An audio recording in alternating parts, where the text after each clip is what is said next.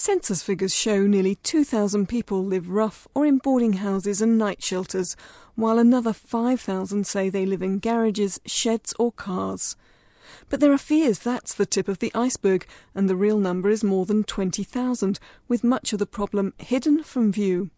And while Auckland City Council is looking at a bylaw to force homeless people off the streets, those who work with them say punitive measures are not the answer. Richard Palmer-Tato reports.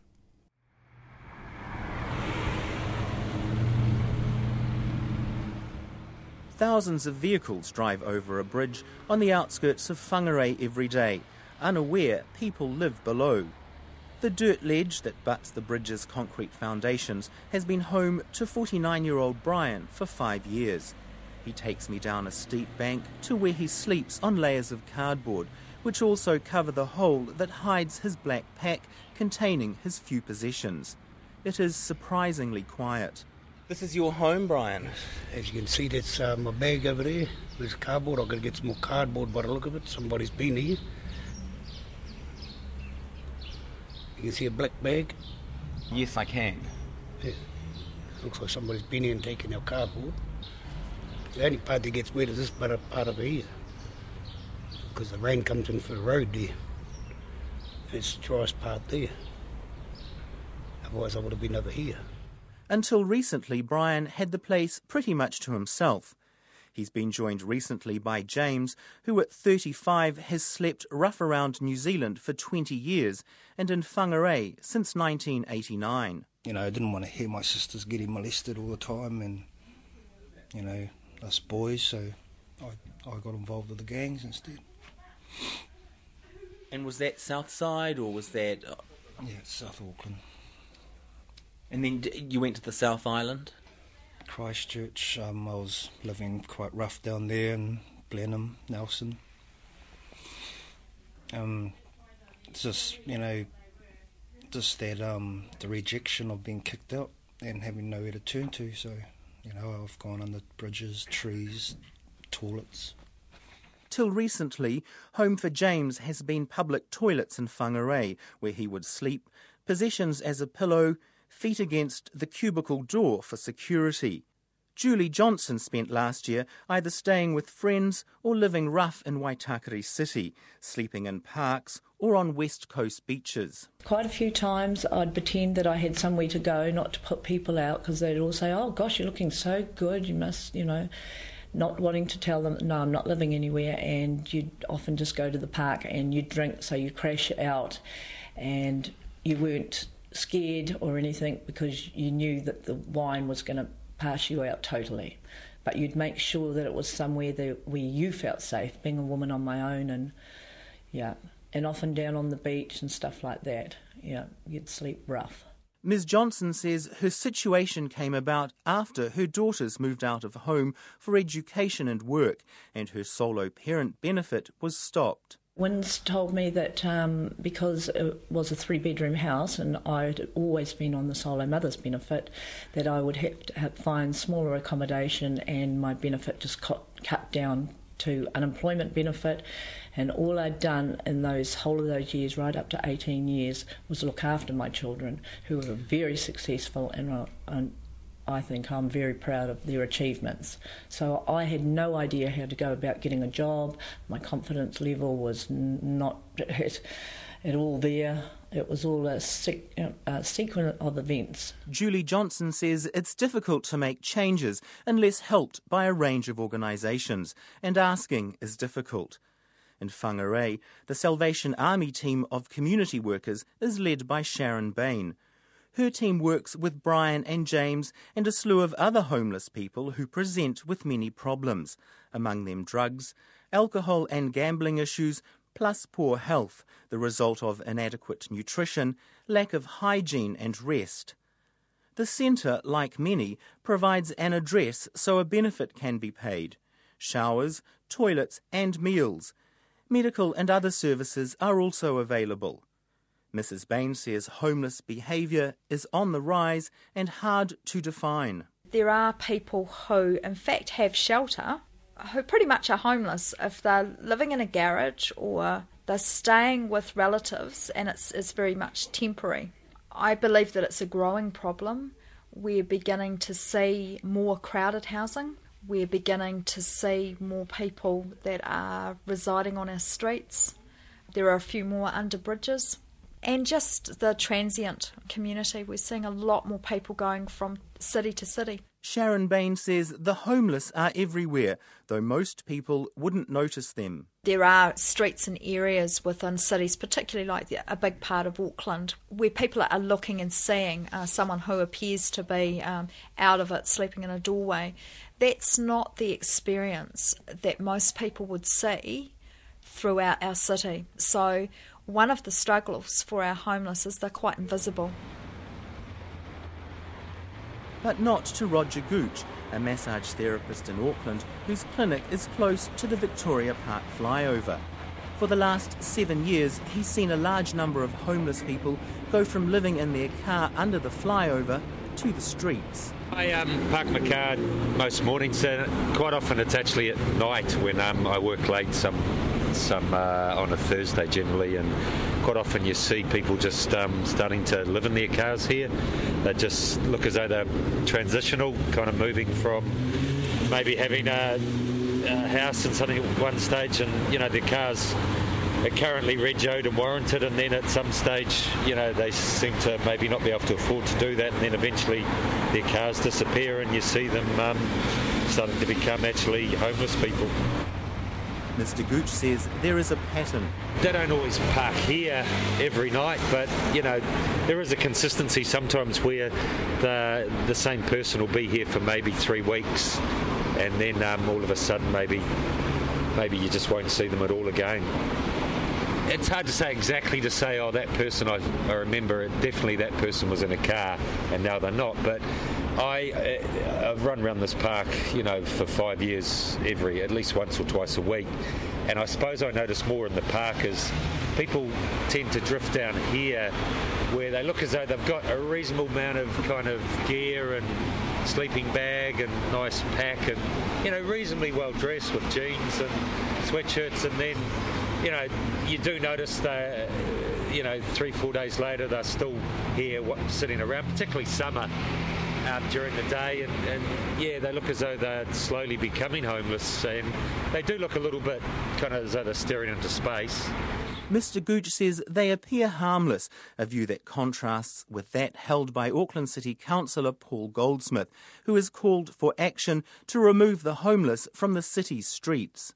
I've had a lot of people ring me subsequent to making comments and before, little old ladies, for example, who now are too scared to go into the city and don't come into the city because they've had an experience of somebody frightening them or doing something obscene or an experience of some negative sort. And there are a lot of people in that category.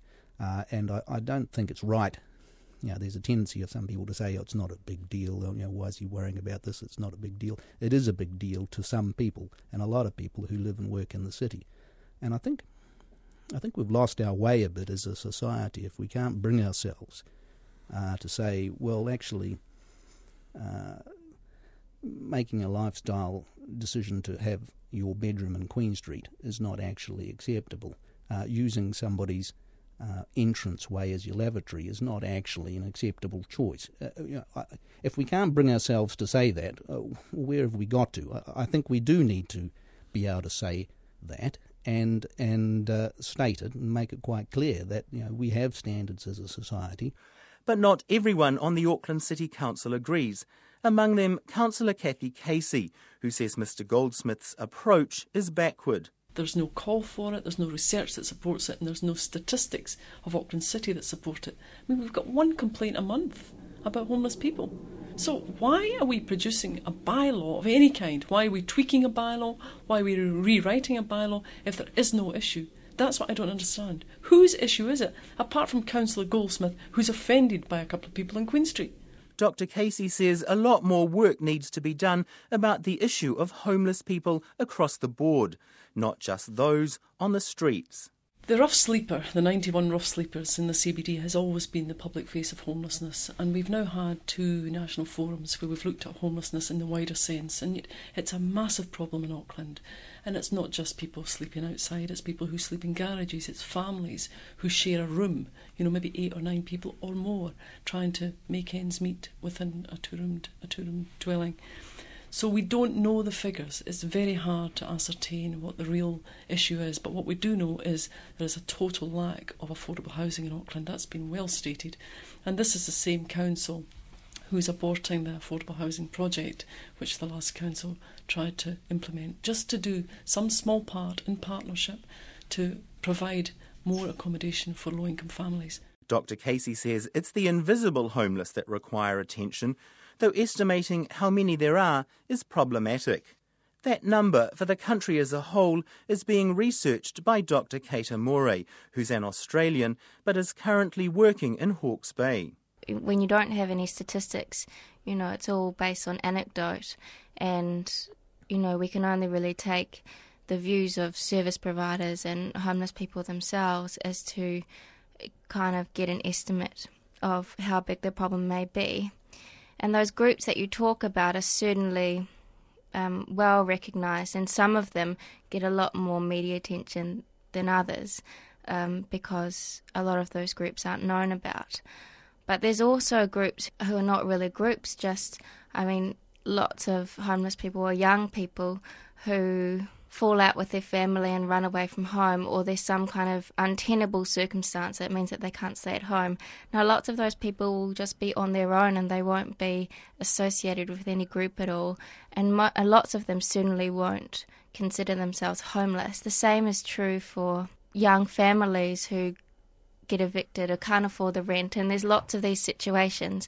So when we talk about homelessness as a group, it's really varied reasons why people get into homelessness, and lots of people in that population that we call homeless won't identify themselves as homeless people at all, because they hold the same stereotypes against rough sleepers, that kind of unkempt appearance, that equals homelessness.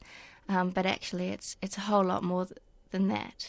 Dr. Amore says there is a misguided perception that many people choose to be homeless, and she believes the real number of homeless in New Zealand may be 20,000. Consistently over many censuses, Australians have counted 100,000 people homeless on census night every year, and they define homelessness the same way that I do.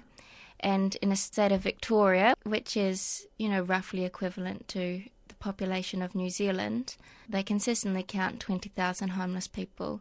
So I think that is a fair enough comparison, so that I think that there's around about 20,000 homeless people.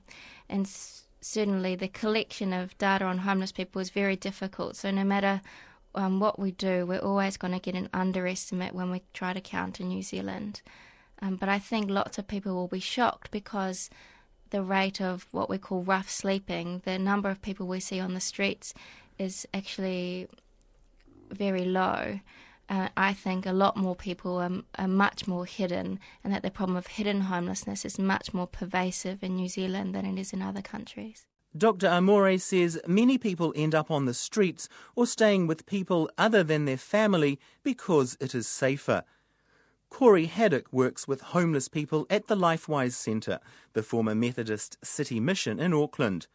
Mr. Haddock says his centre served 47,000 meals to homeless people last year and believes most don't understand the issues these people face. This is not a legal issue or a police issue, this is a social issue. It's interesting, you talk to people about homelessness and, they think homelessness is a choice, and it's not. People, when you've got nothing else, when homelessness is your choice, well, then, that's the only choice that you make. I think that, what the councillor needs to understand is that in order to, if he wants to initiate his law or his bylaw, he needs to ensure that there's services in place to get people off the streets and to address their issues. And currently, because we're not funded by central government, we're not funded by local government, these services just aren't there. James, who lives in Whangarei, has found even sleeping can be a challenge. I've had to sleep with a knife because in some of the areas I've chosen to sleep have been quite violent areas, mainly in South Auckland and Central Auckland. Oh, it does get quite frightening after a while. But Corey Haddock says there is also a group of young people who find it safer on the streets. Michelle Vaiao, a young transgender person with experience of being on the streets, is now helping as an outreach worker. The streets are safer than where they normally stay. Being houseless, there's a sense of not knowing what's going to happen, but you definitely know when you're at home, whether it's being molested or beaten, you know what's going to happen in that environment. So choosing to stay on the streets and playing it by ear, I guess, is kind of more a safety than staying at home with your family. Ms Vaiao says a lot of the homeless transgender youth end up as street-based prostitutes and are hard to keep track of. A lot of the girls get on, when they're on drugs and stuff, just vanish for days and come back and, have been up and down the countryside. So it's trying to find a way of reporting that is actually useful to the girls with the ones that don't have housing, because, sometimes if a client's willing to take them for a drive, they'll go and it's gone for 2 weeks and then they come back and we're like, oh, where have you been? And we can't communicate with the police or any other organisations because they don't have communication. So no mobile phone? No mobile phone, no form of... They don't keep numbers from the other girls or anything like that, so it's really hard to track where they are going and what's happening with them. Ms Vaiao says she knows hundreds of young people who have nowhere to stay. For Peter Sykes, director of the Mangere East Family Centre, the problem is growing. There's a whole group of people, I think, who are homeless in the sense that they don't put down roots anywhere. They're going from, 20 years ago or 10 years ago, it was going from garage to garage to garage, cousin to cousin to cousin. That's the family group thing. But if you're a single person, a single person can't go to a refuge. So if you are kicked out of home, or as a teenager, you've got to find somebody who will house you. And I think that's the issue for homelessness and houselessness that I think is the bigger issue. I think we focus on the groups that we label as the rough sleepers. But the rough sleepers are only a proportion of the homeless. Mr Sykes says with the economic downturn, numbers can easily be expected to rise, and with that, more of the hidden homeless may be forced into view. The Auckland City Missioner, Diane Robertson, agrees. The number is increasing. But I think one of the problems in New Zealand is because we haven't dealt with some of the issues around housing availability and homelessness, you have a cumulative effect. People aren't going off the streets.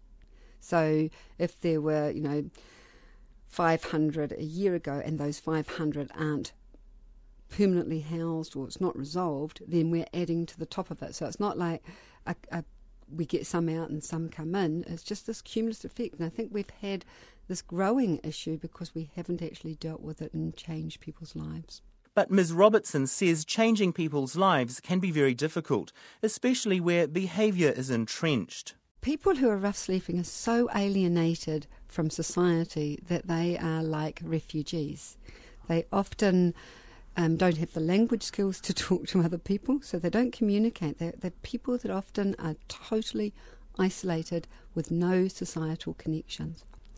And the way I explain that is, in my daily life and in your daily life, you have lots of connections. You go to a doctor, so you speak to your doctor, and that's part of your connections.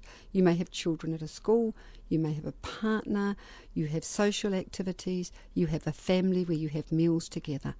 Now, many of our homeless people, all of those connections are broken down. So they don't go to a GP, they don't go to social services because they don't know how to access them. They don't have families, and so we have some people who do not have any other conversation than coming to the City Mission for coffee in the morning. That disconnection is something Sharon Bain deals with every day with her homeless clients. Also that plummeted self-esteem, self-image, to be able to advocate for themselves We see many affected by addiction, where they're living from week to week and really can't see a solution for themselves. Mrs. Bain says it can take years to get someone into a house because of their scant life skills. A client that I worked extensively with began a journey 18 months ago. She was living on the street. When she wasn't on the street, she would be in a relationship, and quite often an abusive relationship. So it was one or the other, the bash or the bridge, basically. For her, this was a place that she could come, have some friendship, have a shower, take some time out, have a safe resting place. I advocated with Housing New Zealand for her, and it took a journey of about 8 months for her to be able to move into her own flat. She struggles with an addiction. She hadn't been a great tenant in the past. A lot of people would say, well, you know, we just need to build more houses. And there are complex issues behind that. But as we worked together and continued that journey, then it's meant that we've continued to be involved in her life, continue to pick her up and support her to come along to our centre and our other wider church activities. That's when it begins to work, as people transition into a different kind of community. Mrs. Bain says without help, homeless people are often in trouble with the law. The officer in charge of Auckland's downtown community policing centre, Ben Offner, says the homeless are problematic. Not all homeless people commit crime. A proportion of them might commit crime. Most of the crime they may commit would be opportunist type stuff, where they'll shoplift, they'll take an unattended bag, they'll take cash, they may break into the odd car. But yet again, it's not all homeless at all. It's a smaller proportion of them than you'd expect. But Senior Sergeant Ben Offner says there are many repeat offenders. My staff know them all. When you look at some of them being arrested for breach of liquor ban or dealt with breach of liquor ban 15 times by the same constable this year, they tend to get them quite well. Both Brian and James, who live under a bridge in Whangarei, keep well clear of the law. They recognise the difficulties they each have managing money. With that money management and straight out of my bank account, because I know what I'm like. It stays in my bank account, I'll be back to the nearest bottle store. And that has happened for me. So I don't know about James, but it has happened for me. What about you, James? Yeah, I'm the same. I know I don't handle my money very well, and if my rent hasn't gone out, then they won't see my rent. They won't see the rent, and you know, before that week's up, I'm out and got to go find somewhere to sleep, somewhere else. Brian, trained 30 years ago by the post office as a linesman, lost his wife, house and 7 children because of his alcohol addiction. And while he'd love a home and garden again, he is still to deal with what happened to him as a child. Oh yeah, I love it. It's, when we were kids at the farm, we used to go and help the old man do a garden, 5 acres of gardening. I always used to look forward to it every weekend. And when my old man, or something happened to me in the past, I got molested, and that's why I got kicked out. But I always used to look forward to doing a garden. Brian says he's coming to terms with his past, and for the moment, teaming up with James is a small, positive step. Safer, but not happy. You know, I feel safer because he's around. And like in Whangarei Friday and Saturday night, it's pretty dangerous. You've got all the young ones out there, and you know they're trying to be the man, and you know, like I do the rounds on the weekend, all night, non-stop. You know, just find a bit of money or something, you know, keep us going. And that's when I get frightened. What do you mean by do the rounds? Picking up money and keep us going, you know. Not all the time we find it, but every now and then. Do people actually drop a lot of money that they don't even know about? Is that what you're saying? A bit like the most I've ever found was $80. So I should have handed it in, but I lived the streets, so I felt guilty. I did, really did I, because it was a lady's purse. It was in the bush. Just felt guilty, so. For James, spending time with Brian has its positive points too. We share the sleeping bag. It's sort of like a roster thing. I wait for him to get up and then I'll jump under his sleeping bag for a couple of hours before we come into town. Yeah.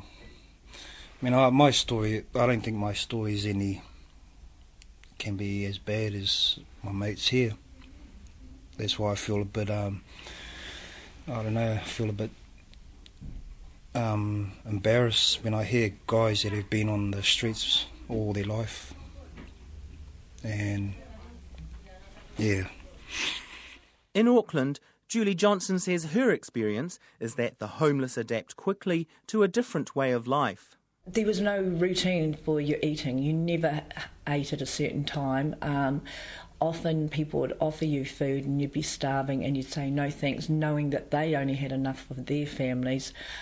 You sort of went to food banks and got what you could to carry around.